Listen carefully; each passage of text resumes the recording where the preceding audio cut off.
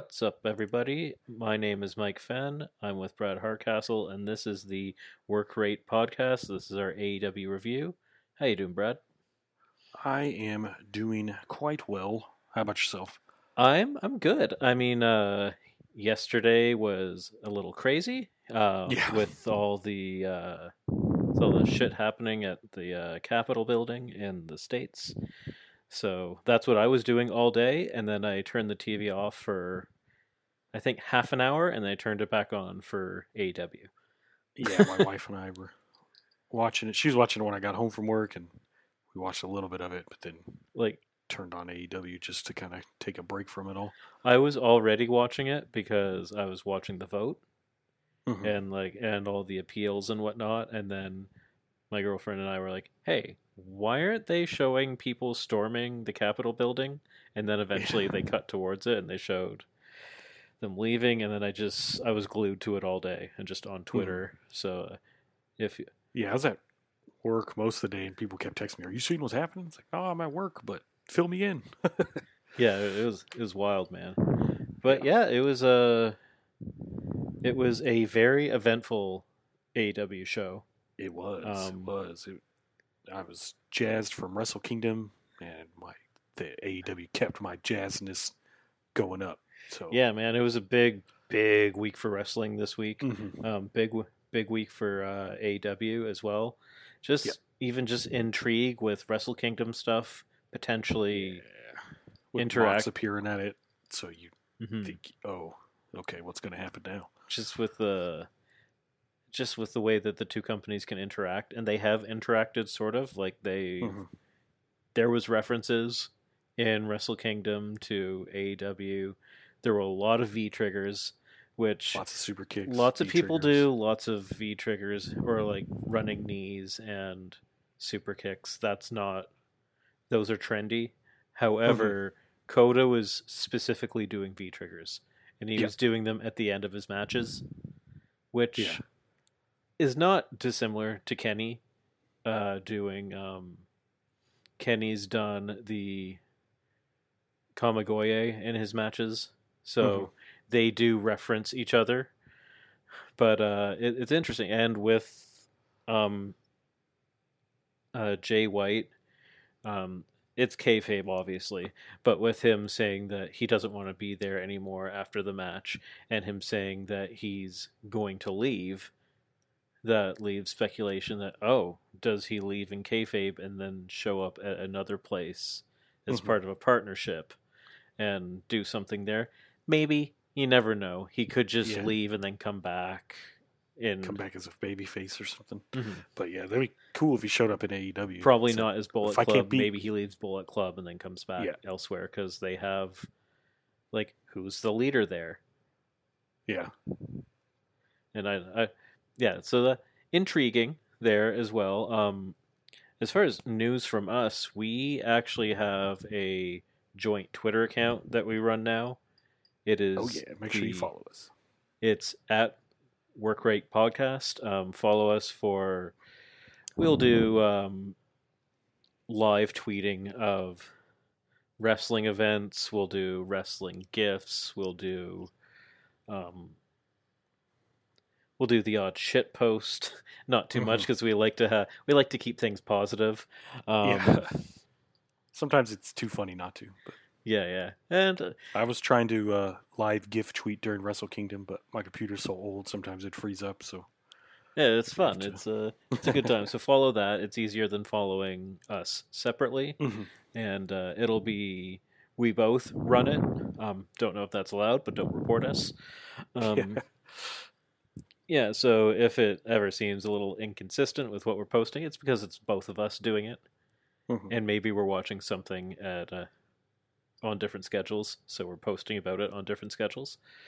But yeah, it's fun. And then one thing, the big surprise that happened at the end of AEW Dynamite, I actually called that 2 days ago on the Twitter on that account. So, ding, ding, ding. Yeah, score one for you. Score one for me. Yeah. So let's get those followers up. Yeah. Okay, All right. so let's start with some other news. Okay, so this past week, FTR renamed their finisher, the Shatter Machine. They renamed it Big Rig, which is amazing. That's reference to John Huber, Brody Lee, which is fantastic. That's a really cool thing for them to do, and John Huber is very important to them. I believe it was Cash. I can't remember which one. The bald one with the mustache. Yeah. I think that's Cash. He went through he and his wife went through a miscarriage, and John Huber helped them through it. So he was a very important person to him in their life, and that's a very nice tribute that they did. And they got John Huber's wife to give the blessing for that, which was classy as well. Yes, very classy. And you just keep to bring up. I haven't got to say, but rest in peace, John Huber on here yet. But you just keep hearing all those stories about like how he just helped wrestlers out and people out backstage and stuff, just out of the kindness of his heart. It just makes you really realize what a tremendous loss he is to the wrestling world and just the world at large, and how good of a person he was. Yeah, I mean, like, I can't think of any other time that's ever happened. Like, even, like, I don't want to talk down on anybody, but there have been other deaths over the past few years where the majority of people are positive, and then one person's like, well, they actually did this to me. Or, like, and you're like, oh, wow, that's kind of shady. Like, there's none of that with John Huber. Literally every person he spoke to had the very best things to say about him. And, like, that's the lasting impact that anyone in the world would want to have. Yeah. I've never heard a bad thing about the man, so it's me either. It's really incredible. Yes, and we should say it was the first tweet of our Twitter handle, or of our new Twitter account, but we didn't put it on our podcast network. We should say that last week we did not do an episode. We were going to do an episode, but we thought it would just be best to not do one and to let AEW handle the tributes to John Huber. Did an outstanding job with their tribute show, so there's no point in us trying to add to it or anything like that. So there's no point in reviewing their tribute to John Huber is essentially where we stood there. Yeah. Okay, so moving on from that, there is a AEW 2.0 show, which was their little brief but new video game show they aired after Dynamite. It was on their AEW Games channel, and I forgot to watch this. So did you get a chance to watch it? I did. I watched it. It wasn't too long. It seems like it's going to be a way for them to update us on the progress of the games and maybe play games. I'm not sure how it's going to go going forward, because you would think they would have to bank a lot of news to do it every week. But the host is Kip Sabian, who actually spoke less than Kenny. It was Kip Sabian and Kenny, and they spoke about the 3 games that they have. They talked about the console game, and Kenny went into how the relationship with Sin Sophia and I can't remember the director's name, but the director of No Mercy, how they got him involved. It was, he went to go see Sin Sophia before it was even announced that they were going to do a game. He just wanted to reach out to them and talk to them. This was before AEW, I think, was almost even announced, or like it was very fresh. Oh, wow. And that's really cool. He went to talk to them, and he went and talked to he called like the old guard of that engine, of the Aki engine, and they said, oh yeah, we don't really do those games anymore, so we can't work on it, but yes, this is that engine, and they showed it to him and they talked about it. This was in Japan, and then he came back, and it was in his mind that he wanted to work on it, and I guess somebody that he knew from EA, or who works at EA now, but he had met in the past, and said, I actually know the former director of that game, I can put you in touch. So then he went to meet him, and he brought some some more AEW reps with them, and they just built that relationship. And then they started working with Yuke's as well, and they talked about how there is going to be character creation, which is really interesting considering the art style that they have in that game. It'll be cool to see what people can create there. Yeah. He said that there will be online play, and there will be online play with some modes that are specific to that you can you can only play online, which is fun. He said that they don't have a release date because he says it's very important to not give a release date and then be hamstrung by that and put out a glitchy product that becomes a meme, which is both a shot at cough cough Cyberpunk, which is both a shot at Cyberpunk and WWE for their previous game. Yeah, he said we don't want to rush it, but like it's progressing, so that's fun. I'm excited for that. He had the No Mercy out in front of him on an N64, which is funny, and then that's cool. And then he started showing some stuff about the GM game that they have that's going to be on mobile, and he said it's coming out in 60 days or less. Okay. He said it could come out tomorrow, or it could come out in 60 days, or it could come out in less. But he said 60 days or less. So he said, so that's something.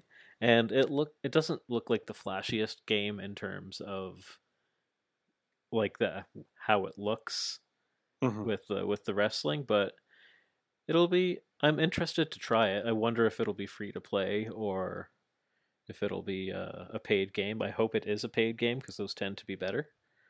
Yeah, but mobile games tend to be free to play and then spend $5 to get this pack of wrestlers and stuff. I think I got that wrong. It's not that is coming soon because I know that Aubrey Edwards has tweeted that she has like a demo build on her phone. But it's sorry, I think it was the casino. Oh, the casino is coming within 60 days. And that will also be on mobile phones. And I don't really know how that's going to work. I'll reiterate what I said. Reiterate what I said at the time of the announcement that they need to be careful with gambling stuff. Because kids watch AEW. You don't want to get in trouble with that. Yeah. And apparently it'll be like you can earn AEW merch, which is actually kind of cool. That's cool. So maybe that's how they get around it. I'm not sure. Yeah. Get some stickers or something. Yeah, it was funny. The banter between Kip Sabian and Kenny was funny. He's very much not in character. He's like Kenny Omega, the person. Yeah. It was Titus. But stuff like that you don't really need to be in character for. Yeah, so it was cool. And moving on. And they're doing that every week? I think so. I think it is. I think they said it was a weekly show. So I don't know how they're going to stretch it out to include to do every week. They got to show wrestlers and stuff playing games if they're going to do that. Cause I don't really see how else it's going to happen. Yeah. So then there was Impact was on again this week, and on Impact this week, there was another paid ad from Tony Khan doing his usual thing. This time he was a little more mad in this one. But the big thing was is Kenny and the Good Brothers attacked Rich Swann and Motor City Machine Guns. On this one, they were in their big trailer again, just being assholes, and then Motor City Machine Guns and Rich Swann got angry. They're like, we're not going to wait until later. We're going to go out there and get them. They went out to, like, they're knocking on their trailer, but then they jumped them from behind, which is funny because it's winter and you can see their breath, and Kenny's out there with no shirt. He's clearly freezing his ass off, but they beat them down, and it was good. It was fun. And those are all broken out online for people to watch. Yeah, if you want, that's how I watched it. If you want to go check those, I think I was watching Wrestle Kingdom when it was on live. And yeah, it was good, and it was a nice way to flow into Dynamite this week. And we had Dark this week. I have to be honest, I was not into Dark this week, and a lot of that is because I had already watched like 7 hours of Wrestle Kingdom that morning and the day before combined, and I had just seen the very heights of wrestling. Yeah. And then to watch Dark with a bunch of jobbers facing facing the lower card of AEW, it just didn't really click with me this week. I don't really remember any of the matches. The highlight was -1 Brody Lee Jr. Both cutting a promo on Marco Stunt for a little mini feud. They and he went after him, and Tony Khan and Cody and Matt Jackson came out to break it up, and like Brody like gave a little super kick to Matt Jackson, and like he was hitting everybody else, and he was in the gear, and it was funny. And he cut his promo on Marco Stunt off the top of his head. Like it was, it wasn't scripted. He said, he told Marco, he's like, every time I see you out here, you're always with a bigger guy. And it's always the bigger guy who wins the match for you. It's never you. You're never the one who wins the match. And then Marco went after him, and it was funny. It was cute. And then later on in the show, I didn't watch the match, but he came out again with the Dark Order and cut a promo on Dr. Luther saying, that big red ball on your head is stupid. Why are you walking around with a big red ball on your head? Nobody likes you. It's very, he's going to be in the industry someday. You can tell. Yeah. He's got some natural skill as well. I don't know if people noticed on the tribute show how he came into the ring. He launched himself into the ring underneath the top rope, like he did. I didn't notice. He he launched over the metal rope with his hands, like catapulted himself in there. Like he's got some skills. Like just I get from learning from his dad, being around the industry. That's how they get you. Yeah. Well, I saw those videos of him beating everyone backstage.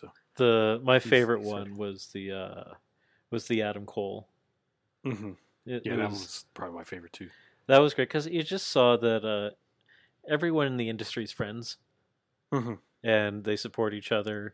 And Adam Cole is there, not being afraid to be on camera. Yeah, essentially at an AEW event, and it was cool. I like that, and it was very cool. Yeah, I liked it too. It was really good. There was one other cool moment. Tony Khan tweeted about it before the match, but this was awesome. Jungle Boy comes out, and he's coming out to Tarzan Boy. I can't remember the name. I think it's Baltimoria or something is the artist, but it's an 80s song. It's a classic 80s song. It's the oh oh oh oh oh oh oh, and that's what Jungle Boy. I believe I am correct when I say this, but that's what Jungle Boy used to use on the Indies. Yeah, I think so. That was his song that he came out to, and Tony Khan bought that for him in perpetuity as a gift. It was his birthday gift, right? It was a Christmas gift. Christmas gift, yeah. Which is amazing. Tony Khan's just going out there buying. He also bought the rights to, I can't remember, anyways, it's a Tom Waits. Is that song they use at the Brody tribute? Yeah, at the Brody tribute, the tribute video at the end, it's a Tom Waits song, which would be expensive. Tony Khan bought that song so that tribute video can exist forever, which is amazing. He's just throwing his money around right now to... That's big baller money right there. That's big baller money. He just went out there and bought 2 big time songs. 2 pretty popular songs, yeah. And Tony Khan started his own record label or something.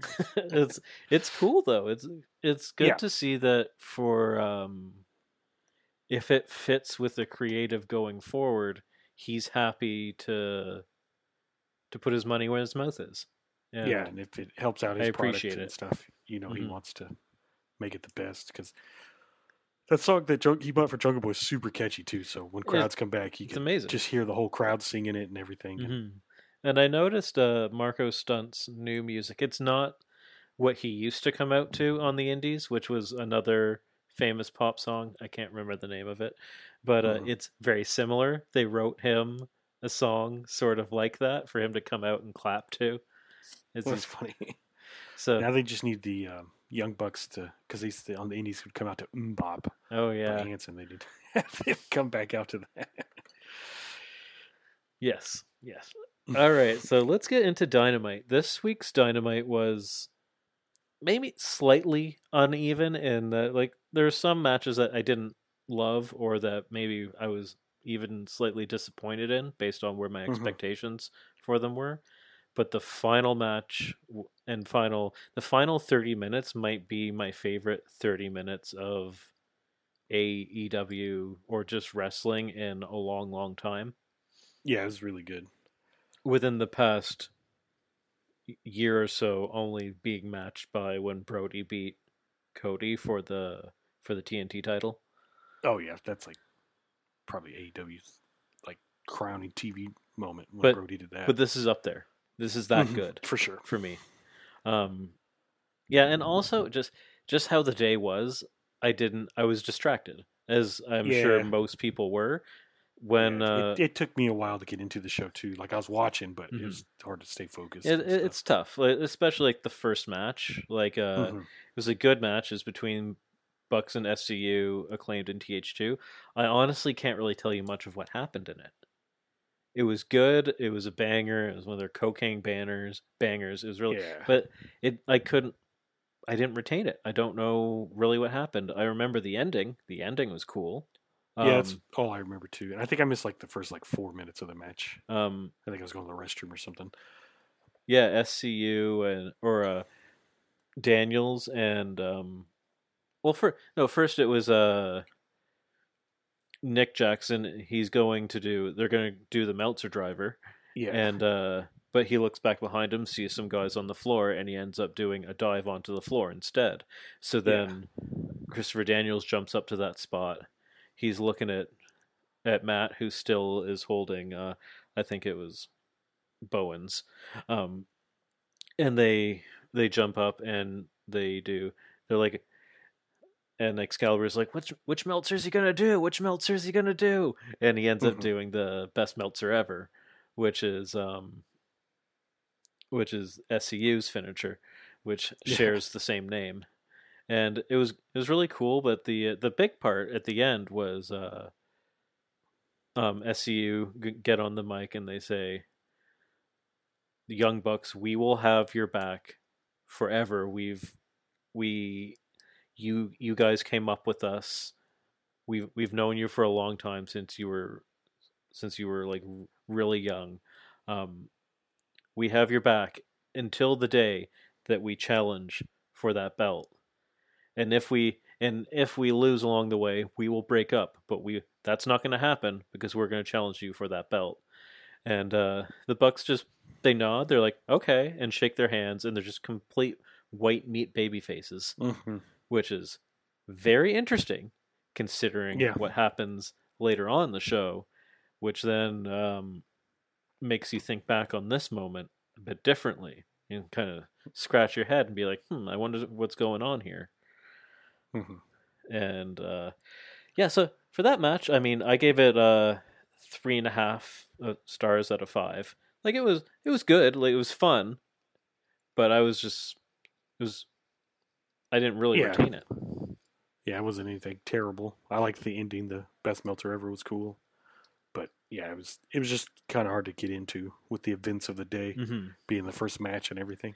That's a tough thing to have because they know what people were just watching, and then they have to go out there and get them into the show, and they did, but it's tough. And apparently Nick Jackson suffered a leg contusion in this match. I do know the spot. It was is when Jack Evans goes up to do the was it the 630 off the top rope, and Nick Jackson gets up his knees. That's the spot where he hurt himself. Oh, okay. And he was able to finish the match, but I guess I don't want to say what it was, but later on in the show, he's visibly limping and he doesn't take part in certain events. Yeah. And apparently he thought his leg was broken, so this is a good thing. And he does have a match for next week. So, as far as I know, they're still going along with it. Hopefully, they won't have to change it, but there's room to change it if they have to. Mm-hmm. Okay, so yeah, so what? Yeah, you had the same thoughts as me. Okay, yeah. So it's so the next segment was Jon Moxley talking, and so this was a promo. This is one of his just he's in the ring, and it's just one of his natural, just badass 80s Hollywood movie. Yeah, like he's got a new shirt, promos, and he looks so good. He sounds so good, so believable. Mm-hmm. But he essentially says that he's going to come for Kenny Omega eventually, and that's because he said he didn't want to ruin Phoenix's night because he's been working for this for a long time. So yeah, it's like, which is a very babyface thing to do. Mm-hmm. Mm-hmm. It's awesome. He says, he's like, I've come up with Phoenix. Phoenix has been doing this for 13 years. I know how hard he's worked for this. This is his big opportunity. I'm not going to take that from him. This is his moment. Mm-hmm. He's like, but Kenny, rest assured, your moment is coming. And I'm going to be watching you, and you better be watching for me. He's like, but you'll see me coming. He's like, I'm not going to do it from behind. I'm not going to be sneaky. He's like, I'm going to look you in the eyes when I do it to you. He's like, but I'm coming. I'm going to be your boogeyman. So it's like, awesome. That's right. I was going to say, did he call himself the boogeyman at one point? He did. There's been a lot of boogeyman references the past 2 weeks. Yeah. So he's been having nightmares. Including the boogeyman. He showed up somewhere. Did he show up in WWE this past week?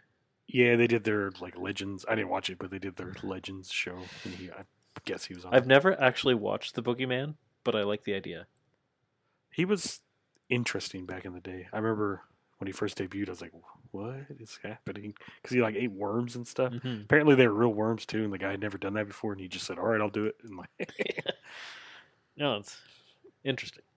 Yes. Mm-hmm. So the next segment we have is Chuck and Orange Cassidy are in the back. They're doing an interview, and Miro and Kip walk up, and Miro says like, "Oh, hey, Chuck and Orange. I guess you guys aren't going to be a team anymore because your leader's gone. I guess you don't really have much to do." And Chuck says like, "You know what? No, we're gonna have a match next week." He's just like, "Sure," and Miro's like, "Sure. You know what? We'll have this match, but only if I beat you, you have to be my young boy."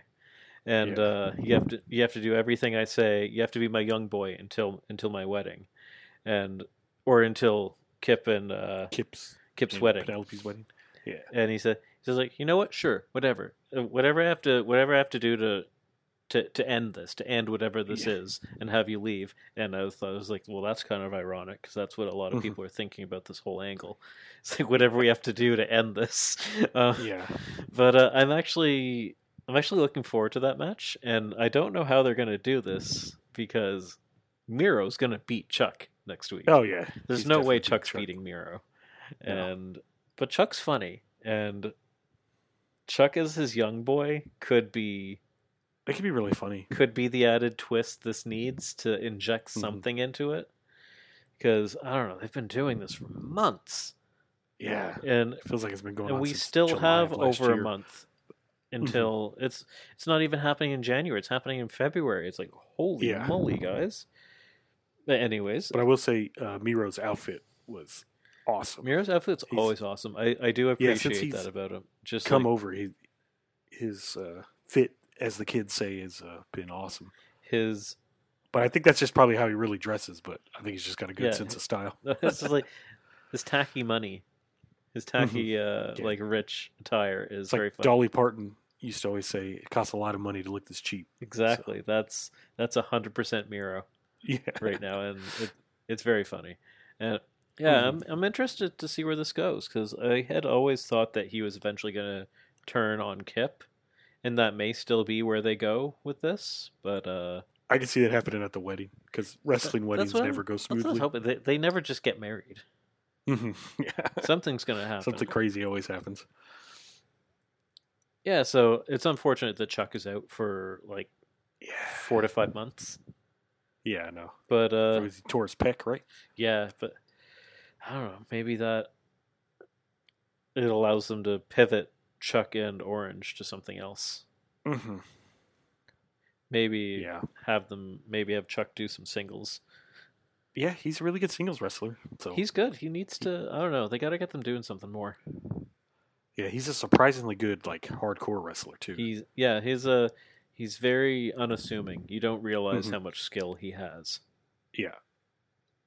Okay, the next match is one of the better matches of the show. Oh yeah, this match was awesome. Was Wardlow versus Hager, which I thought this was Hager's best match in AEW. Yeah. Aside from the match wasn't even that long too. It was probably 5 minutes, but they got a lot in there. Was this match only 5 minutes?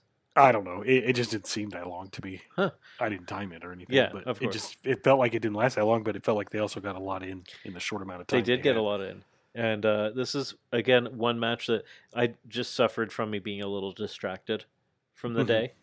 But what I remember was very memorable. And I do remember, there seemed to just be more urgency in Hager's movements and his work that I really appreciated, and I think a lot of that had to do with Wardlow just being so quick and powerful, and he really kind of dragged Hager into the fight a bit, to use a hockey term, where you drag your teammates into the fight with you.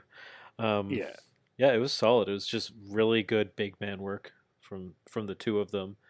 Wardlow's hair just absolutely. He really knows how to flip it. His European uppercuts in the corner look so good because he twists his body in such a way that he flips his hair as he does it. And there's actually one really funny GIF online. If you can find the GIF of him hitting Hager with the first European uppercut, they have it at an angle in such a way where it has the Titantron or the screen behind them, and it looks like he hits all the coins out of them because of the little explosion of gold streamers that they have on the video. It looks like Mario hitting the bricks and coins coming out. That's funny. It's very funny. But yeah, this match was good. Hager was out wrestling him on the mat and using his wrestling skills to reverse him. He reversed I can't remember what move it was, but he reversed a move into the ankle lock at one point, and Wardlow was using his athleticism to really run circles around him. In certain places. He hit him with the swanton. Do they call it a swanton or a senton? They call it a senton. I think swanton is Jeff Hardy. Okay, yeah, pretty much. Yeah, he hit him with the senton at one point, and Hager locked in the triangle choke a couple times, and I think it's a triangle choke. Yeah, it is. Yeah, and the last time Wardlow only broke out of it by dropping off the apron and guillotining him on the ropes, and then he got him with the F10, and he F10'd Hager, and he legit F10'd Hager, and that's a hard thing to do. Hager's a big boy. Yeah, he's pretty large. It's very impressive, especially considering Hager's shitty F2 the week before. Yeah, and I just really loved seeing Wardlow beat Hager clean, because that was surprising. It's clean, very clean as a whistle. Hit him with his finisher, and just 1, 2, 3, and I also really liked the dynamic of the other Inner Circle members being on the ramp, so you could see their reactions throughout the match. Yeah, which was interesting. They clapped for really, and you can see MJF's trying not to celebrate too much for Wardlow. He's covering his mouth at certain points, trying to hide his excitement. And you have Jericho on commentary going nuts for it. Yeah, it was really good. I thought it's interesting to see the younger, less experienced wrestler make the experienced one look better. Yeah. Like Wardlow made Hager look real good. Wardlow's an absolute star in AEW. Going forward, they have to lock him up 100% because sure. WWE is going to come calling. He is their dream wrestler, and he can talk. Wardlow can talk. Yeah, he can. He had that promo before the match. He's good. I see this as a slow, long-term push for Wardlow this year. I see big things for him in 2021. Me too. Yeah. What were your overall thoughts on this one? I liked it a lot. Like I said at the beginning, the match didn't seem like as long. I don't remember exactly how long it was, but they got a lot in. A lot of big power moves. Like we've talked about before, just two big meaty men running into each other. Yeah, slapping meat. Something we both like. It was a lot of fun. Yeah, definitely. There was definitely Hager's best match. There was one botch at the beginning, and I was happy that they recovered because there was another match that also had a bit of a botch, and I don't think it ever quite recovered after it, and that was the Cody match later on in the show. There was because sometimes a botch at the beginning can really just devolve a match. Yeah, we've seen it with Miro in the past. Yeah. We've seen it with Pentagon and Phoenix and FDR before, where a botch really ruined one of their matches at one point during the summer. Like sometimes it just happens on live TV. Yeah, it's hard to. And then it probably gets stuck in their head, like, oh crap, I messed up, and then that's all you're thinking about. Yeah, they pulled it together, and it was good. Yep, it was really good. I liked it a lot. Excited to see where Wardlow goes from here, especially with the. I'm sure we'll talk about it. The backstage segment that's coming up. Oh, it's coming. Yeah. All right. So the next we had. This is a short little thing, but it was good. It was effective. Remember this? I think I got up to get something whenever this happened. It was quick. It was Private Party. They do. They had a segment in the back where they have their drinks set up. They're having some little drinks in the back, but they don't have any juice. They're like, "Oh, I got the gin, but where's the juice?" And then in comes Snoop Dogg. He's like, "I got your juice," and he slaps it down on the table. And they're like, "Oh, Snoop Dogg, what's up?" And he's like, "Hey guys, how you doing?" And then in comes Jeff Hardy, and he's got their new contract. And I think this was on BTE where he talked to them on BTE this past week about how he really wants to rework their contracts with them and how he wants 30% of their earnings. Oh, jeez. Big money Matt's coming out. Exactly. And so he talked them into it, and he brings this contract up, and they're just like, "Oh, we kind of wanted these things," and they hand him some notes. He's like, "Oh no, those are all in there," and they're like, "Oh, okay." And Snoop's just in the background, and he has them sign the contract. He's like, "I'm here for you guys, but just 30%. 30%," and then it cuts off. It's just a cute little thing to just show that Matt is manipulating them. I kind of thought that Snoop was going to step in and be like, "That contract shit, boys." Yeah, trust me, I've seen bad contracts in my career or something like that. Yeah, but no, he didn't say anything, and then it was literally like a 2-minute segment. Yeah.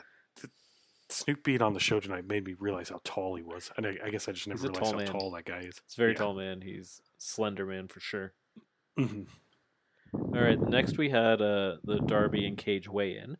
So Team Taz comes down in the ring. Darby comes down in the ring. They do the weigh-in. Cage gets up there first, weighs in at 270. Then Darby gets up, weighs in at 170. And then Taz gets on the mic. He's just like, "Yeah, but that's 170 with his jacket, with his bracelets, with his metal rings, with his belt with all the metal on it. Yeah, his shoes. He's just like, he's 170 with all this stuff on. It's just like, Cage is gonna kill him." And it's like, that's ominous for next week. And then Darby grabs the mic, which is interesting because he never does this.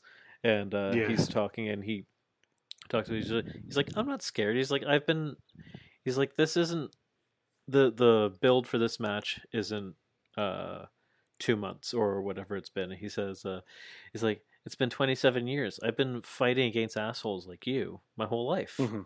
He's like, this is nothing new. I'm ready for you. And you know what? I want to go right now. And they're about to. He said, I know how these things usually go. So he just grabbed a skateboard and then. And Team Taz is like, all right, we're going to do this. We're going to kill him. And then the lights go off. Sting comes out again. And Team Taz runs away again. There was a funny part where, Taz, as he's running away, he's like cutting a promo on the snow. He's like, hate the snow. He's like getting caught in his face. He's swinging his little arms around. And, but it's like, they ran away again. It's the same spot they've been doing for over a month now. It's the same segment. Over and over. One of two things is happening. They don't want Sting to get physical yet, so they're just trying to draw it out as much as they can. Or they're going to do like the ultimate swerve and Sting joins Team Taz. Which I don't really see happening. Either he has to thwack Darby in the head with that bat, or but just write something different. It's the same. It's literally the same segment every week with maybe a different camera angle. Mm-hmm. How many times are these 5 tough as nails guys going to run away from a 61-year-old with a bat, and a guy who you just said was 170 pounds in his snowsuit? Yeah, I still love Team Taz though. So I love it. They still get me through these segments. Even if they are getting it's a booking problem. It's not for sure. It's not a Team Taz problem. It's not a Sting problem, and that's another thing that I've had. It's like. They just need to, like you said, change it up. They keep announcing Sting. Sting's gonna be there live, and then Sting comes out as a supposed surprise. It's like, it's not a surprise. You announced he was gonna be here. Yeah. If you want to do the Sting surprise, don't announce him. Yeah, and what happened to him cutting promos on Cody? That's when Sting was funny when he. Yeah, it was funny and it was weird. It was ominous, and I think maybe they just want to. Leave. I don't think they want Sting to say too much about that, because I think he's probably actually going to end up betraying Cody. Yeah. Well, I guess I didn't listen to the AEW podcast this week, but Sting said he's down to do some cinematic matches. Mm-hmm. He wants to. I guess he tried to pitch one to WWE before he left. They said no. Where he wanted to fight the Undertaker in a cinematic match, but they told him no. So Tony Khan offered him to come and do some. So that's good. That's their plan, because he's older and he's got the bad neck. Mm-hmm. So I think what they're running into is he can't take bumps, and what they're doing is building towards a pay-per-view, and their pay-per-views are 3 months apart. Yeah. The problem is that instead of finding ways to get around that, they're just running the same segment every week. Mm-hmm. For sure, yeah. They changed up a little bit last week, where they came out from the different angle from the side, that was quite cool. But this week it's them in the ring again, and Team Taz running away. Last week's was cool because you had Darby posted up on the door, looking real cool when Sting came out. That was cool. And Sting came out the same door. Yeah, and when they showed them all in the ring afterwards, it's just like, oh shit, Brad's right. They're going to do blood and guts. Mm-hmm. But the guys in the ring didn't quite make sense, because you had 10 in there with them. Yeah. Even though 10 has gotten really over. I saw so many thirst tweets about 10 the other day. I was like, what is... They were like, all these ladies were just posting pictures of him flexing and stuff. Well, they're all seeing photos of him with his mask off with Brody Jr. Is what that is. He's a good-looking guy. Eventually, he's going to have to take that mask off. Yeah. But it just made me laugh. I was like, thirst tweets for 10 that's something I would have never thought I would have seen before in my life. Yeah, it's an interesting one. But next week with them having the match, there will be a match. Something's gonna it's coming to a head next week. It's just I just don't like it for a month. Like the one thing, they treat every storyline like long-term booking, but they don't always have enough content to do long-term booking with each storyline. So some of them need to be like a medium length or like short things. Not everything needs to build from one pay-per-view to the next. Yeah, that's just growing pains type deal though, because they're still pretty new. Sure. So you just got to learn what you can drag out and what you can't. But yeah, I'm looking forward to their match next week. No, the match next week's going to be fantastic. Cage is going to just destroy Darby the whole match. It's going to be pretty awesome. Those are two of the best workers in the company, and yeah, I can't wait. He's going to. If anyone at AEW is listening to this, I want a Team Taz shirt with just a picture of all of them, like posed, doing something cool. And it just doesn't even have to even say Team Taz, just a picture of all of them, please, if anyone's listening. Yeah, like Reservoir Dogs. Yeah. I will buy it. I'll buy 2. Okay, so next we had the segment that you mentioned earlier, which was Hager's. He's in the back of the. He's in the stadium, and he's in, I guess, the garage, and he's just wailing on a garage door, just punching a garage door. He's freaking out. He's yelling. He's having a terrible time because he lost to Wardlow, and he's so fucking mad at Wardlow. And MJF comes in there, and he's just like, "Hey, big man, calm down." And Hager turns around and looks like he's about to hit him. He's like, "No, calm down." He's like, "You have no reason to be upset." He's like, "I understand that you lost the match tonight, but you're an undefeated MMA fighter." He's like, "You're a badass." He's like, "We need you, and we need you at your best. And when you're at your best, you do have an undefeated record against legitimate big badass people." He's like, "Don't be so down on yourself." And Wardlow looks at him. He's like, "Oh," he's like, "You know what? When you came in here," he's like, "I was gonna knock you out. I'm not gonna lie. I was gonna throw hands." He's like, "But you know what? That was a really cool thing to say. Thank you. I appreciate it. Thanks for checking on me," or something. Yeah, he's like, "Thanks for checking in on me, man. I appreciate that." And when you think back to a few weeks ago when he went and checked in on, when MJF went in and checked on Santana after the death of his father-in-law, which I didn't want that to be a storyline element, but it's a good storyline element in that it informs the character. Yeah, in a way, they're not bringing it up again. Yeah, like they're not. You see what MJF's doing with the Hager thing this week now. So what he's doing is he's systematically winning over each Inner Circle member in a personal way, helping them as a leader. Yeah, and I think each time he's done that, Jericho's been on commentary. Yeah, it's always been MJF and that person, or a couple people alone. So he's building bonds with all these guys in real ways, and he's doing it with things that are from their real life. It's a Hager with his real life MMA fighting outside the company, Santana with his father-in-law outside the company. And next, I guess he's going to reach out to Sammy in a way. That one's going to be the harder one for him because I think Sammy still hates him, right? Yeah, this is cool, and he's going to take the Inner Circle away from Jericho. That's what he's going for. Definitely. It's going to come down to it when the rest of the Inner Circle is going to realize that Jericho hasn't been there for him, and then he's a little genius, is what he's doing. And and the thing is that he's not going to use these things to betray these guys. He's using this to convince them that he's a good guy, and he doesn't have to betray them. He's going to betray Jericho. He doesn't have to, yeah, for sure. He's not going to turn it on these guys. Like, he might. You never know. Because I would feel I could see him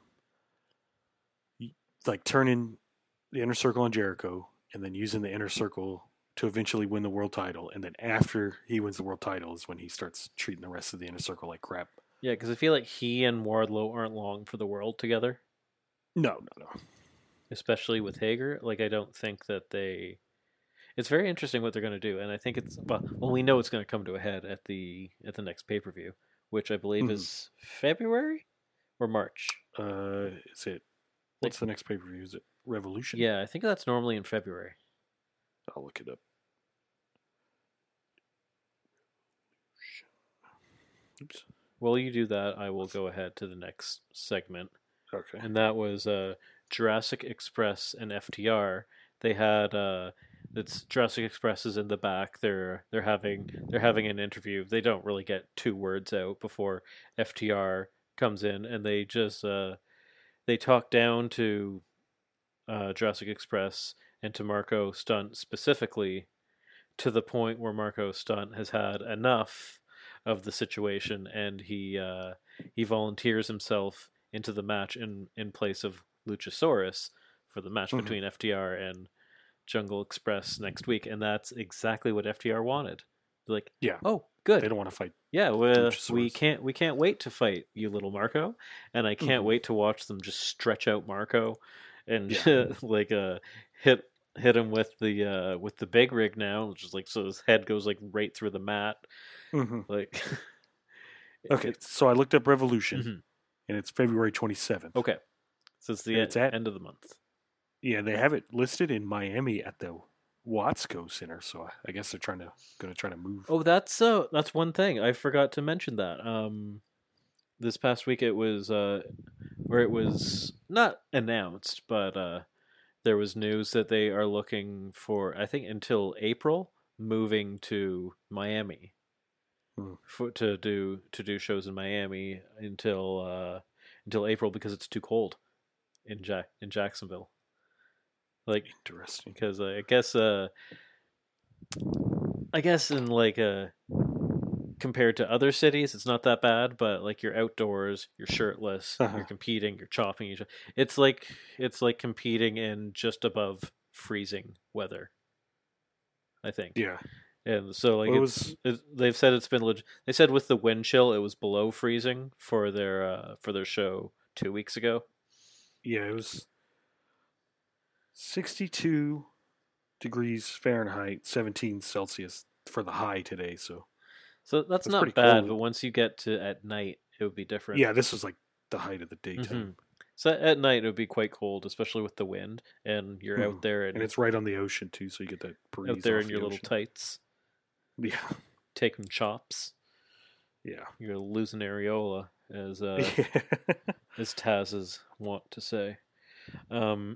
Yeah, so that's interesting, and I'm actually really looking forward to that because it'll be a nice change of scenery, and having fans in a different arena would make it look a lot more packed, even though there's not that many of them. Like just the way Daly's place is set up, even when it's a packed arena, you don't see the fans. Yeah, and Jacksonville's it's in like northern Florida too, so it's not like Miami's like the south. Oh yeah, Florida, no, so it'll be like they'll be warm, they'll be good. And they're also doing their Beach Bash one there as well. Oh, okay. Which is that'd be good to change it up. Beach Bash is when Kip Sabian's getting married. Yeah, that's right. So I bet they finish out January in Jacksonville, and probably February they move to Miami. Good stuff. Yeah, that'll be good. Yeah, so to continue with this FTR thing, so they've set the match up for next week. Little Marco's in there. They're gonna destroy Little Marco. It'll be good. Oh yeah. I bet Jungle Boy.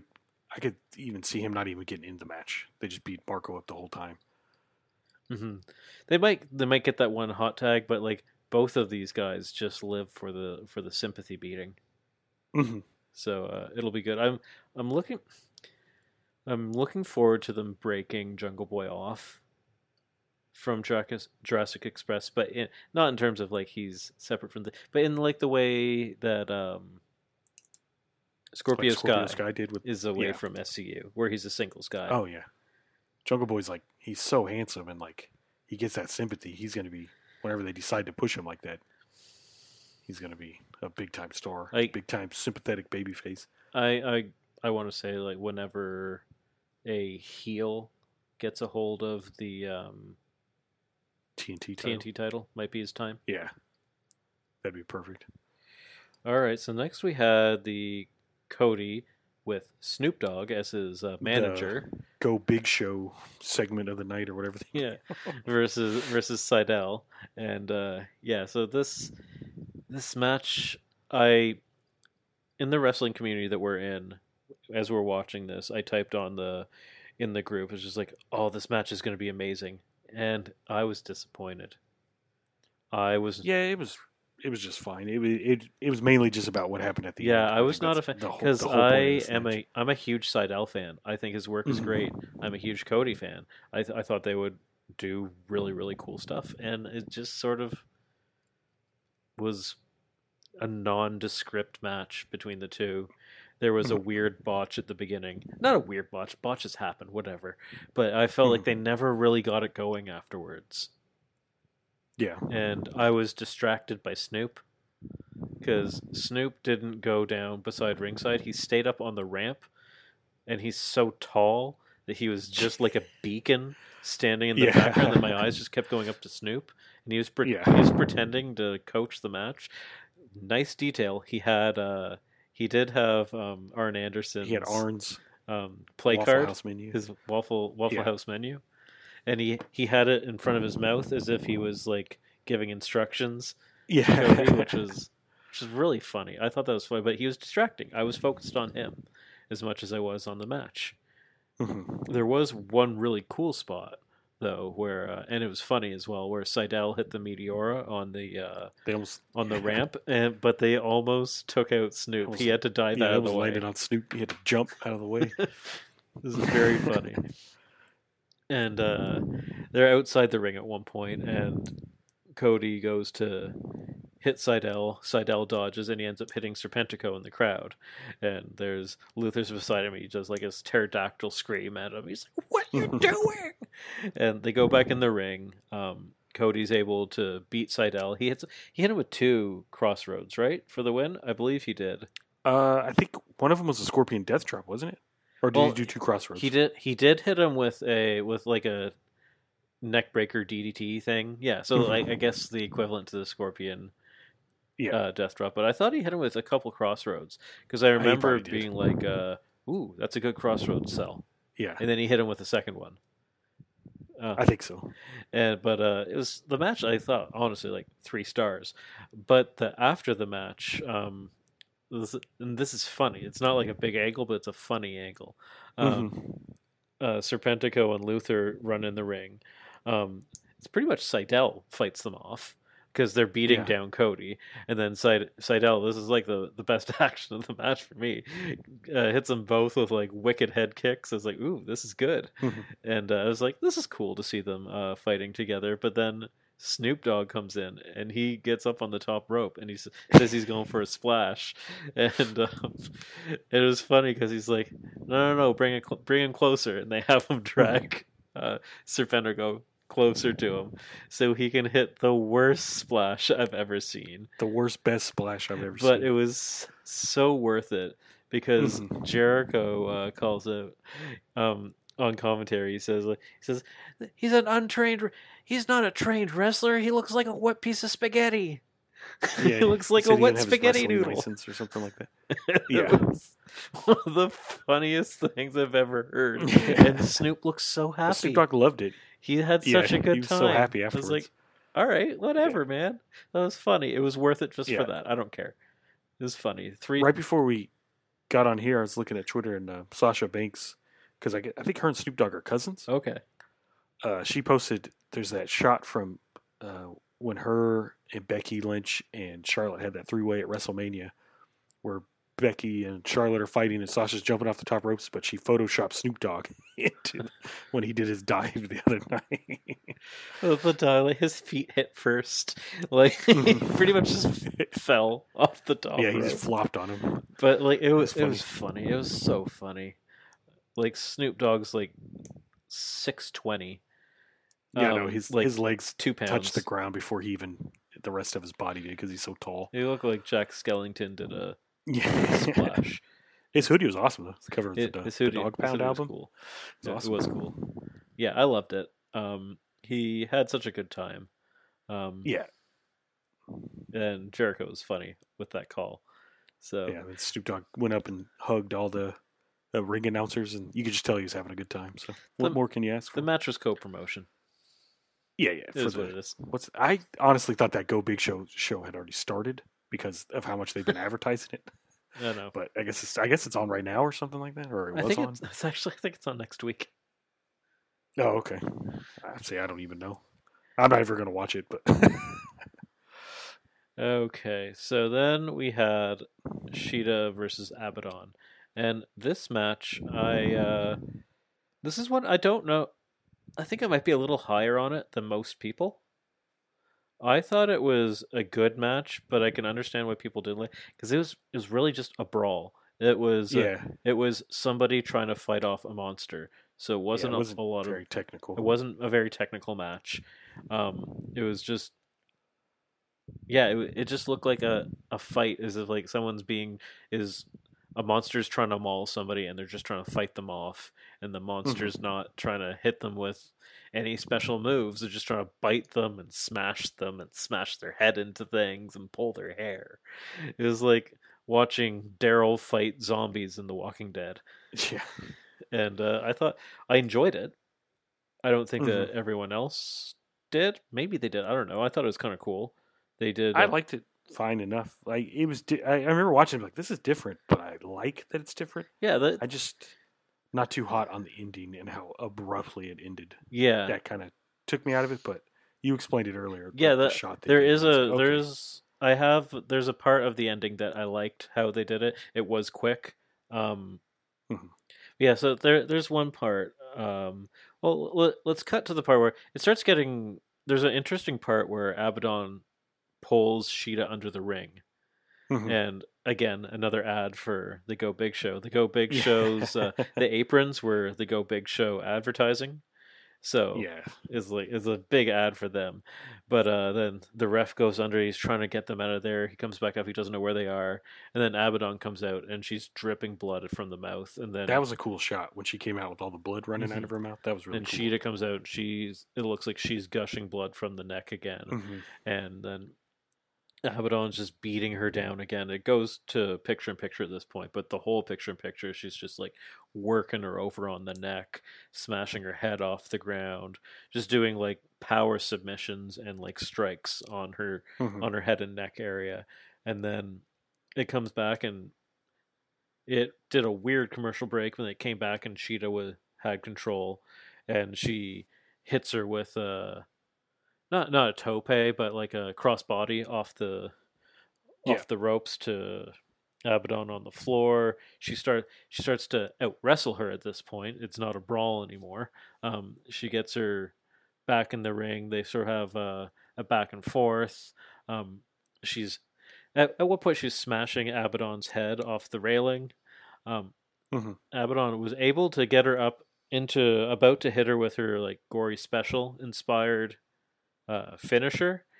Shida was able to roll her up, but she doesn't go for the pin. Instead, she runs to the ropes, and this is the finish that you were talking about. And Abaddon starts crawling towards her like a monster, like reaching out for her, trying to bite her ankles. And then Shida, while she's crawling towards her, runs back and hits her with the Tamashii in the face, which was abrupt, but I was looking at Abaddon and watching Abaddon crawl towards her, reaching out, and then getting hit square in the face with the knee I thought was kind of cool in the sense of like the horror movie cinematography that they were going for. I thought that was quite cool. It just felt like the way Abaddon was built up during this match, it took at least more than one of her finishers to finish her off. But I like the match. I think overall. She probably should have hit her with a Falcon Arrow, have her get up, and then hit her with the knee. At the beginning of the match, she did before they even got to the ring. She hit her, twacked her right between the eyes with the kendo stick. Yeah, that was awesome on the the ramp, which was good. I like that bit. Yeah, it was good, and so part of the reason why this was just a brawl, and like Abaddon wrestled this match like she was Hercules from like early 90s, like a late 80s wrestling. She wrestled it like she was a monster, like a big monster brute. And part of that is, first of all, because she is a literal monster, but also because we forget that she's got like almost less than a year experience. She does not have that much experience, so they had to. This is how they're able to tell that story. Mm-hmm. And I thought it was her acting really sells it. Yeah. So yeah, it was. I could be generous and give it like a 3.5. It's probably a little bit. It's probably less than that, but I'm excited to see where they go next, and I want them to. I don't know who Shida's next opponent will be. I get maybe Anna Jay or something like that. I'm not sure. That'd be good.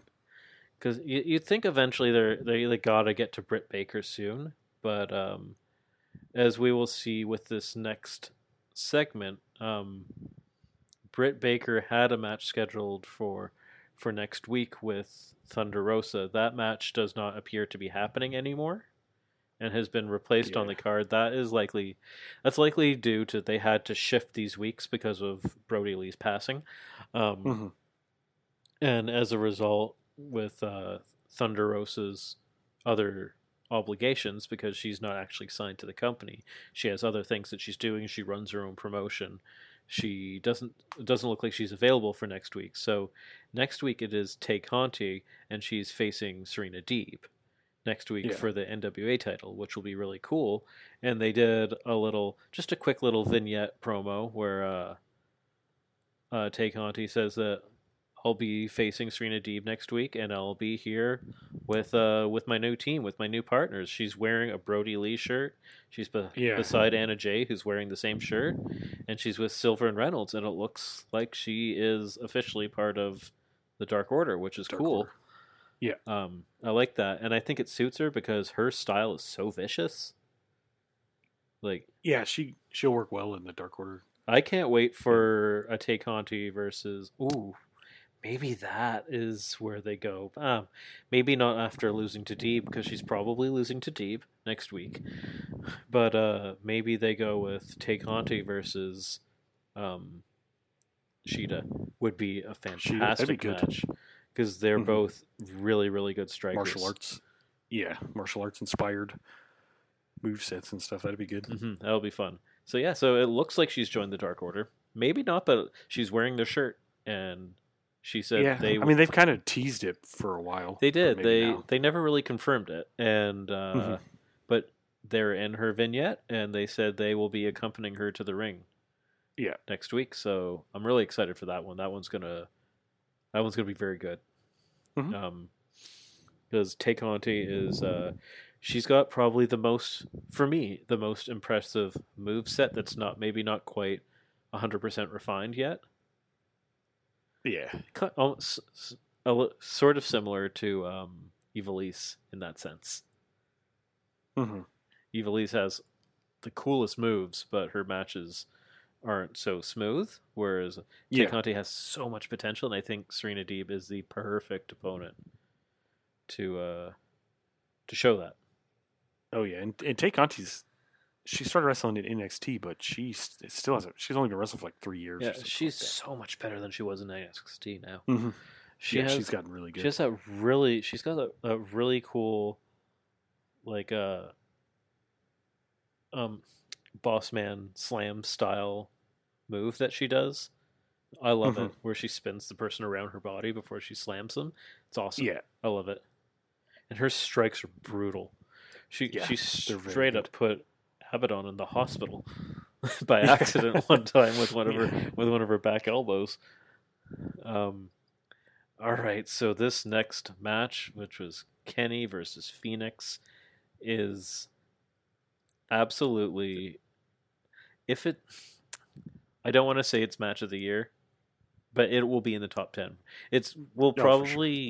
I would be surprised if it's not my favorite Dynamite match of the year, which is, it's crazy to say first week of January, but like, man, is that good? It's only January 7th, and with Wrestle Kingdom in this match, it's just like, it's so much good wrestling. I saw myself saying, I tweeted, one of the tweets I did was, have I said this is, like, the amount of times that I've said this is match of Wrestle Kingdom was like 4 or 5 times over the past over the 2 days.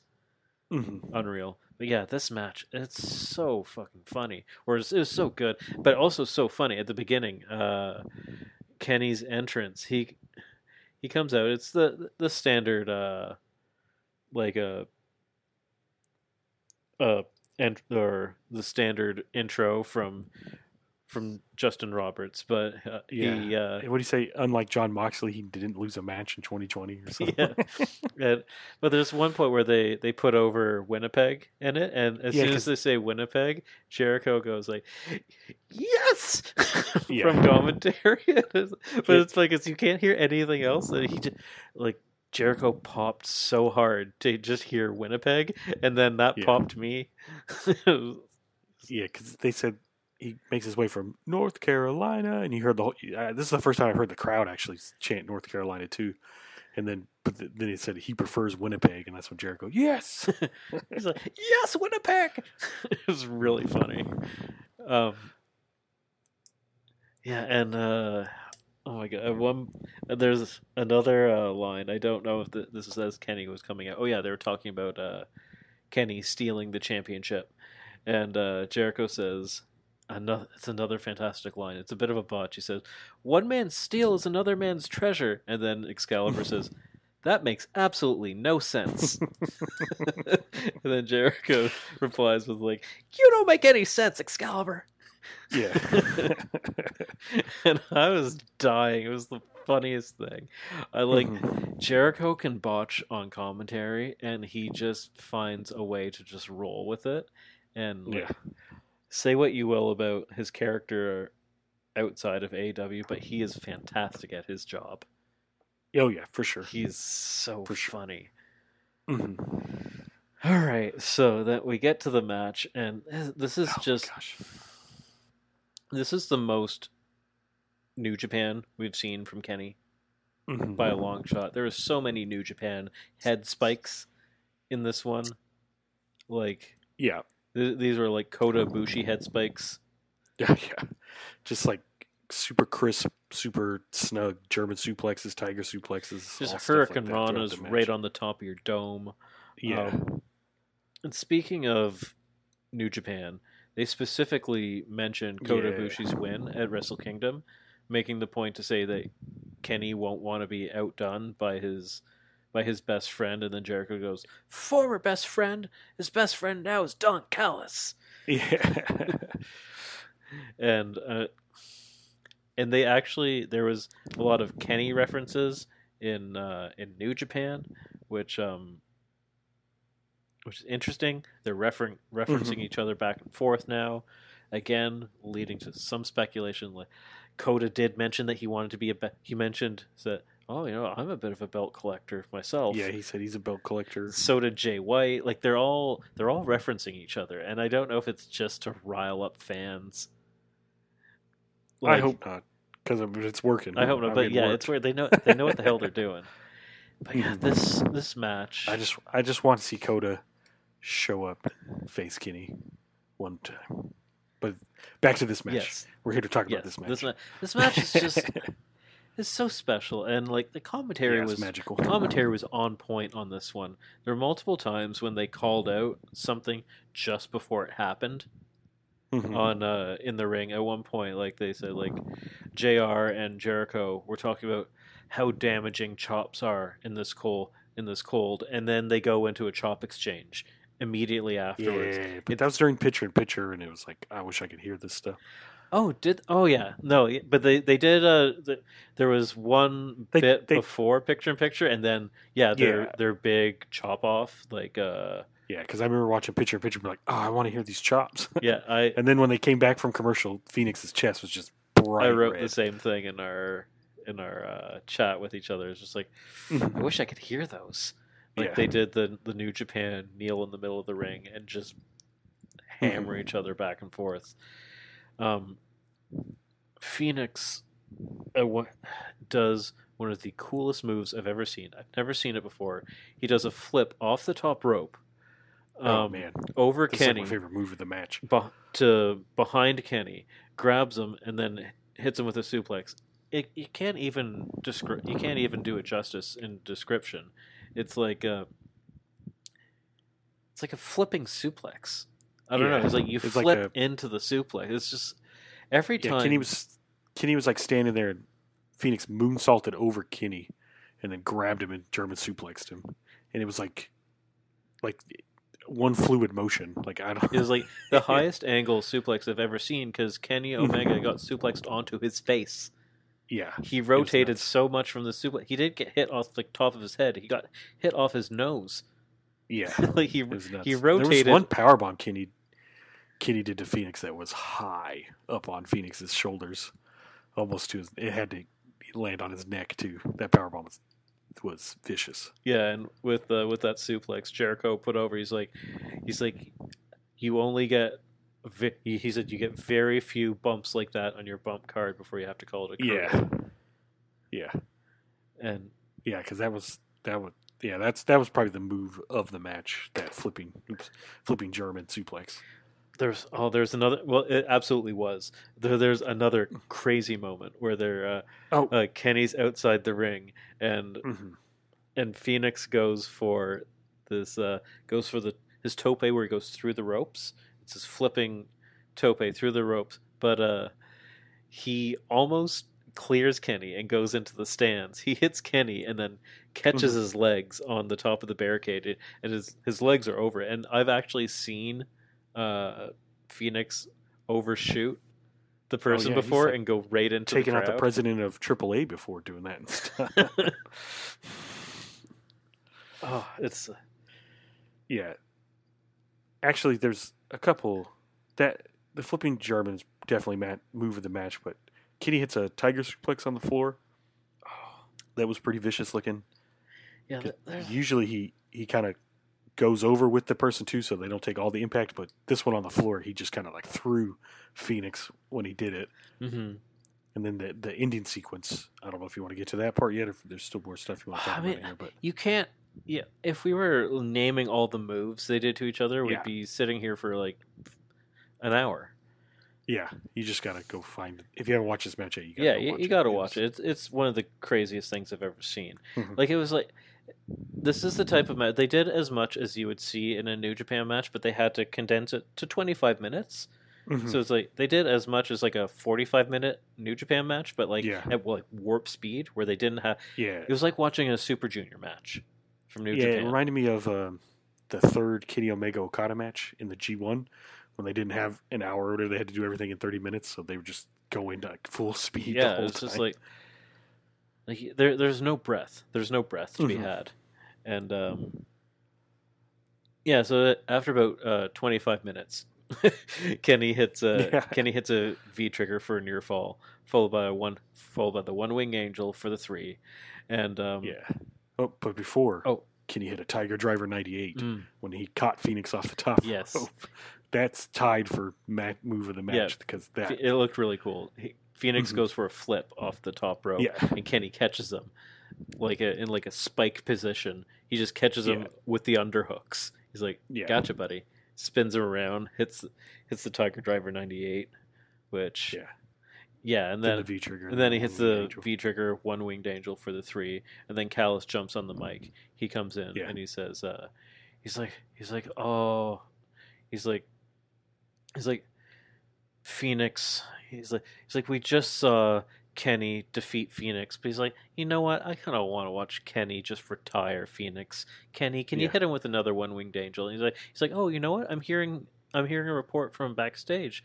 Something's going on backstage, and it shows Kingston and his family have taken out Pac and Pentagon. He's like, oh yeah, I forgot it's really dangerous here. He's like, remember when I told you wouldn't have there would be nobody here to help you? He's like, I told you, man. He's like, we always have a plan. He's like, no one's coming out here to help you. And then they cut back to Phoenix, and Phoenix, he looks like he's legit crying watching his brother being laid out. Like it was like really good acting, like the tears and the pain on his face as he's watching it. And he's like, you know what, Kenny, hit him with the one winged angel. Get him up. And he's gonna hit him with the move, and then you see Moxley running down, and he's got the barbed wire bat. He comes in with the save. He hits Kenny in the gut with it. Kenny took the shot right in the chest. That was nuts. He took the shot in the chest, and he's bleeding. He's got blood on him. Yeah. on his chest and on his arm, and Moxley's standing over top of him, and then you hear some cheering, and out run the Impact Tag Team Champions, the Good Brothers. Doc and Machine Gun come running in, and they just start beating the living hell out of Moxley. They hit him with the Magic Killer. Doc Gallows looks incredible. Kenny gets the bat and starts beating him up with it and stuff. Yeah, Gallows is shredded. Yeah, he looks... Because Carl Anderson got shredded. He looks yoked. Great. Because Carl Anderson got shredded a couple years ago. Now Doc got shredded too. He looks like fantastic. Yeah. And the punches they were... Like, if you didn't know this was wrestling, you would think this was a legit beatdown. Like, it was vicious. This is as realistic a beatdown I've seen in a long time. And they're just going at him, and Kenny picks up the bat, and he's hitting Moxley over and over with the bat. They're holding him up, hitting him with the bat. And then in runs the Varsity Blondes from the sidelines, out of the crowd. Pillman and Garrison run in, and they jump in, and they're fighting, and they get beaten down by the Good Brothers, and then the stand's just empty, and it's all the guys from Dark running in, and they're just getting... It's like King of the Hill. So the guys at the top are just knocking down these guys. Fuego del Sol comes in. He gets put through a table. And then they're standing over these guys, and they go back. They're just beating down Moxley again. And then in comes from the back. You see the Bucks. They run in from the back, and they come in. And they calm them, and they're just like, whoa, guys, what are you doing? What are you doing? Slow down. Like this is too much. And then Kenny gets grabbed, Griffin and Pillman get up again from outside, and they grab Kenny by the ropes. The Bucks look, they see it, and they super kick the heads off of the Varsity Blondes to save Kenny. And then Kenny puts up the Too Sweet. Yeah, and then the Good Brothers Too Sweet. The Good Brothers put their hands up for the Too Sweet. Then Nick puts it up, and they're like, come on, Matt. And Don Callis is like, do it, Matt. And Jericho's hollering on commentary, they're doing the hand thing. Hand thing. And then Matt does it. He's a little reluctant, but he does it. And then they're standing there doing the Too Sweet with some of the earliest Bullet Club members from their... Carl Anderson is an OG. He's OG. Yeah. One of the first four. Carl Anderson, Fale... Tama and Prince Devitt, and then Doc joined. No, I think the Young Bucks. Probably Doc then the Young Bucks. Yeah, because Young Bucks came in. As Doc and the Young Bucks were pretty early. Yeah, because Kenny joined in 2014, I think, after AJ had already taken over, but because he was their new junior guy when Kenny. Because I remember that's such a big deal when Kenny joined. Because he was still in DDT, and he'd come back over, and he stopped speaking Japanese in the crowd, and the crowd hated it because Kenny's fluent in both. It was such good heel work when he first joined, because he's like, I'm not speaking to you guys anymore, and all that stuff. So, you fools. You fools. And he did the sweep. I just want to see him do the sweep to his music one more time. That was like my favorite. That's when I started to really like Kenny, his entrance. Yeah, so... This moment is a huge moment. I was marking out, and like everybody that was watching was marking out. It's really unfortunate that the ratings came out today. Not that many people saw it. This was a much lower rating than normal because of the news. Obviously, there was a fucking treasonous invasion of the fucking. There's no way they could have predicted that was going to happen when they put this show together. It's unfortunate that this happened on that night. Obviously, people will have heard about it and will go back and watch it after the fact. I'm sure the YouTube videos and stuff have gotten a lot of views. I haven't looked for sure. But one thing that I loved about this was the Bucks have been hinting at this for a couple weeks now, and I picked up on these hints. They had been. It started with a gif of them walking with Kenny. This is sometime when they were at New Japan, and him saying, in it you can see what they say in subtitles. It says, "Are you with me, guys?" And they're like, "Yeah, we're with you. We're always with you. Forever, we're with you." And it's them like helping Kenny back after a match. Yeah, I think it's probably. I think it was after his first Tokyo Dome main event when he lost to Okada, or it could have been after like when they had their feud with Coda and everything. Yeah, but they're like, "Yes, we're with you, always with you," or when he was facing Cody. I'm not sure when, but it was something where he was unsure. And then they posted another image, and it was when they kicked out AJ Styles and they were standing over him. They posted that image, and all of these are Bullet Club images. And then they posted another one posing with Doc and Gallows, and they scratched out AJ again, but like it was the 5 of them again. So all for 2 weeks they were posting images of the 5 of them in Bullet Club, and I was like, okay, something's coming. And I just I tweeted at them. I was just like, you got something brewing here, boys. And yes, they did. Yeah. And I had predicted that we would see Doc and Gallows this week. I didn't know that the Bucks were gonna join them so soon. Yeah, I thought at first when they were cut to the back when Don was like, "Oh, we got footage," I thought that was going to be the Good Brothers beating up the rest of the. And I think most people did, and I think that that was a swerve, a very short swerve, because then a few minutes later we saw them, but then it makes you think to earlier in the show with SCU and the Bucks. It's like, are the Bucks going to turn on SCU and effectively retire Daniels? Maybe at some point. Yeah, I think I don't know. I could see Kenny turning on the Bucks during this whole thing. Like, he wants to keep taking it further, and the Bucks like are pretty unsure about it. Because you remember when after he lost to Hangman, he got in that black SUV that he's always in now. He says, if you guys don't get in now, he's like, you're in now or you're not in at all, or something like that. I'm thinking this could lead to a twist like that where either the Bucks betray Kenny or vice versa at some point, because and I hate to read this because of initial reports, but I read something where it said that the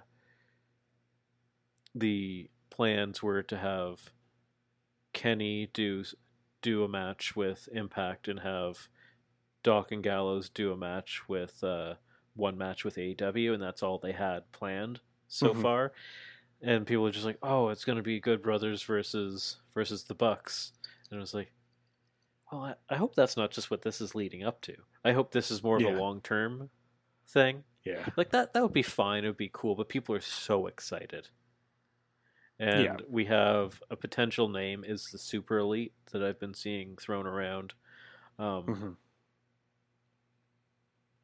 Where do you think this is going? Well, definitely because they have their match at the next Impact pay-per-view. What is that, next week? And then I can see the Bucks interfering in that match to help them win. I could see. I think we'll see the Bucks in Impact because Impact means a lot to them. Their time there. Yeah. I hope they come out as Generation Me. Like they did tweet out an image of themselves with Impact when the news came out. So I think, especially with the Motor City Machine Guns, there's no way they're. I was gonna say this has got to lead to a Bucks versus Machine Guns match at some point. It has to. I got to see that match one more time. Like I hope they can work out a deal with Impact so that they can sort of share the Good Brothers, sort of like how Ring of Honor and New Japan shared the Bullet Club. Yeah. Like they shared the Bucks, they shared Kenny, even though Kenny was signed to New Japan. They shared Adam Cole. Like they all sort of switched spots, and it was very fluid because and they could do this with New Japan as well. But because the schedule is so light with AEW, it allows them to do that. Like on different days, they can fly them over to Impact because if Good Brothers got a prominent position on AEW, it would help Impact so much because then it would drag interest back to Impact to see what happens next. And we saw the ratings that they did that first week, and I'm sure they've gone down each week since then because they've seen that, these shows are pre-recorded and they're not actually really informing what's happening on the air. But if they could do it so that going forward they can't, because Good Brothers are signed until 2022 with Impact. Yeah. So they can't come to AEW full time. But if they could share them, that would be... It would be best for both worlds, and AEW has all the leverage here. Yeah. Yeah. And I think another thing it's leading to is definitely Kenny possibly winning the Impact title. I hope so. I think he will. I hope he wins it. Because I don't really see what's the point of doing the belt collector thing if he just has a belt that he already had, which was the AAA belt. And yeah, I liked how Varsity Blondes were so... I don't want to say put over, but I'd like to say they got a bit of a rub here. Yeah, they were in the main event segment, so they were the ones really fighting for AEW. Mm-hmm. And I liked this because afterwards, or I think it was either last night or today, Pillman put out a tweet where he said, this man fought for years. He's unpredictable. He did all the hard work. He's done so much for this industry. He's an absolute legend and hero to Ohio. I'm talking about Jon Moxley. You think he's going to talk about his dad. Like, you think he's talking about his dad, like, putting over his dad. He's putting over Jon Moxley. So it's like, okay, this is why he rushed the ring. Because to him, this man is a hero. Yeah. And he didn't. So it's like they worked in his real life and his real life hero. And it gave some motivation for why he rushed the ring. Why he was the one to initiate that, which then leads me to believe because their match next week is against mystery opponents, I think it's likely Varsity Blondes are involved there. And maybe Moxley. That'd be cool. No, I would say they would have announced that already. I was going to say, if they had Kenny or Moxley in the match, they definitely would have put that on a graphic for everyone to see. I think Kenny's in it anyways. You think Kenny's in it? I think Kenny's in the match anyways. Because it said the Elite versus... That's true. ...question mark. And the Elite is Kenny and the Bucks. But now it could be Doc and Gallows, maybe, in the match. And that's why they didn't show the graphic. Yeah, that makes sense. Or didn't show their faces. They have some flexibility there. So that's fun. Mm-hmm. Yeah, so I guess we should go into what we're looking forward to next week based off of that, because there's the Elite versus question mark, and that, as I said, just using the logo for them is kind of brilliantly done, because they have any number of guys they can put in that match. Yeah, it could be all 5 guys that were too sweeting in the ring, and then Mox, Varsity Blondes, and Penta and Phoenix. Wow, could be that as well. Could just be Phoenix. Yeah. No, there's all kinds of different combinations they can do for that. So that's. But I feel like a match with that much star power, you definitely want to show it off to get people to come and watch. That's where Varsity Blondes is sort of makes a little sense, because they're not guys that are signed to the long-term contracts. They've been mostly on AEW Dark. So those are the type of people who have gotten the undercard treatment, unless it's a mystery opponent. But they didn't say that. I don't know. It is a big card next week, so you never know who it is. Maybe it's Motor City Machine Guns. That'd be cool. That would be very cool. Mm-hmm. All right, so I wish the Motor City Machine Guns would have shown up last year, though. Because then Alex Shelley would have appeared, I think it was New Japan, WWE, Impact, Ring of Honor, and then he would have appeared in AEW. He'd appeared in like every major wrestling promotion. He's coming. They're coming. Yeah. If he would have done it last year, it would have been all in 1 year, which is wild. I would be absolutely shocked if the Machine Guns didn't show up, especially because, as far as I can tell, they're not officially signed. They're doing per appearance basis. So I think they are free to show up wherever they want if they so choose. Okay. They deserve it. They do. They really do. But, I mean, yeah. Okay, so the other match, the big one we have, Darby Allin versus Brian Cage. That's huge. It's going to be so fun. He's going to lawn dart Allen all over the ring. I hope we see another top rope drill claw. We're gonna see something stupid. We're gonna see some stupid shit in this match, and it's gonna be good. We're likely gonna see Sting get involved as well, which will be... I think Sting finally hits somebody with the bat next week. Just be careful though. I've heard some rumors that even swinging a bat is risky for him. So, oh man, maybe that's why he hasn't done it yet. Yeah, like I think they have to be quite careful with him. Like he's gonna like the most he'll do is like hot tags type stuff. Yeah. Okay, then we have Miro versus Chuck Taylor. I think that's going to be a very good match. I think people are underrating Chuck Taylor a little bit in this one. Oh yeah. I just think people don't care about this angle, but the match should be. Yeah, good. It's gone on too long. I love everyone involved, but it's just this. Hopefully, like you said, the young boy aspect of it can put some new life into just it. Inject some life into it.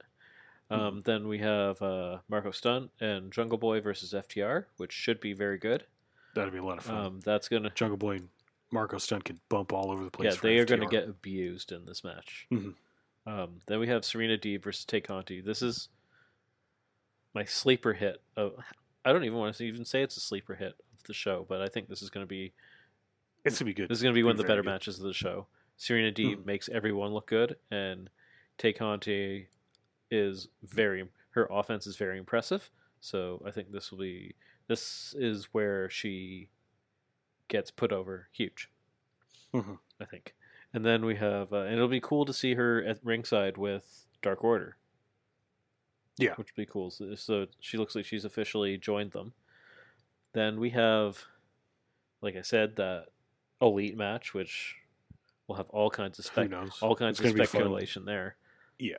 Then Eddie Kingston versus Pac, which, fuck. Yeah, I didn't think they'd do this so early. I thought they were going to save this for Revolution, try to build it out. Yeah, I mean... thinking about it just now, I don't think there's going to be a winner. I think Lance is going to come down and interfere. He may. He's going to be there in some shape or form. Because it's going to be a three-way. That's what's coming at Revolution. I'll put money on that. Yeah. And then the waiting room segment with Cody Rhodes. So that's interesting. Its Dynamite debut. If people don't know, that is Britt Baker's Piper's Pit. It's been very good, the ones I've seen. Yeah, it's funny. It's good. And it'll be with Cody, and Cody can talk. It's not going to be with people who aren't the best talkers, which is how they've been using it on Dark to give people who don't get mic time some mic time. And but this is going to be Cody. It's going to be Cody. And you think it's going to be Cody and Britt. Thunder Rosa does something during this, since it's the first time on Dynamite? If they got that feud going still. If Thunder Rosa... Well, no, because they were supposed to have a match, huh? Yeah, so I'd say they'd probably just stick with the match if she was available. Yeah, but I'm sure she's going to talk about Thunder Rosa and maybe talk about how their match didn't happen. Thunder Rosa was scared. So yeah, that's what she'll say. No, for sure. It'll be funny. People who haven't seen this, because it's only been on Dark, will finally be able to watch this segment, and that'll be good. Yeah, so this is that's a packed Night card. 2's looking stacked. Yeah, that's a packed card with a lot of intrigue around the Elite. And I'm sure the question mark, we'll have to see what happens with Impact next week, because that could inform the question mark. Yeah. I don't want to say that's what it is, because normally when they do question mark, it ends up being some enhancement talent. But I don't think. Well, next week, the Dynamite could be the go home for the Impact pay per view. So the three guys they're facing could definitely show up. That's what I'm saying. Yeah, it could be a very light opponent with a run-in from Impact. Yeah, I could see that, definitely. Tony's hinted at it. Yeah. He said Impact wrestlers are welcome on our show anytime. So I think we might be on to something there. We'll see. Yeah. It's going to be exciting. Yeah, I can't. That's what you want, though. They're building intrigue for the next week's show. So it's cool. We'll see. Hopefully, there's no attempted coups of the United States government. Oh my God! Watch the show normally and not have to worry about anything. One of the biggest moments in AEW history, and that happens on the same day. Yeah. God, you're kidding me. That's life for you. It is. Can't do anything about it. All right, so we will see you all next week. Hopefully things are better in the States. Oh yeah, and I hope so too, because I live here, so I don't want anything crazy to happen. Good luck. Stay safe. Stay healthy. Yeah, you guys have a good one.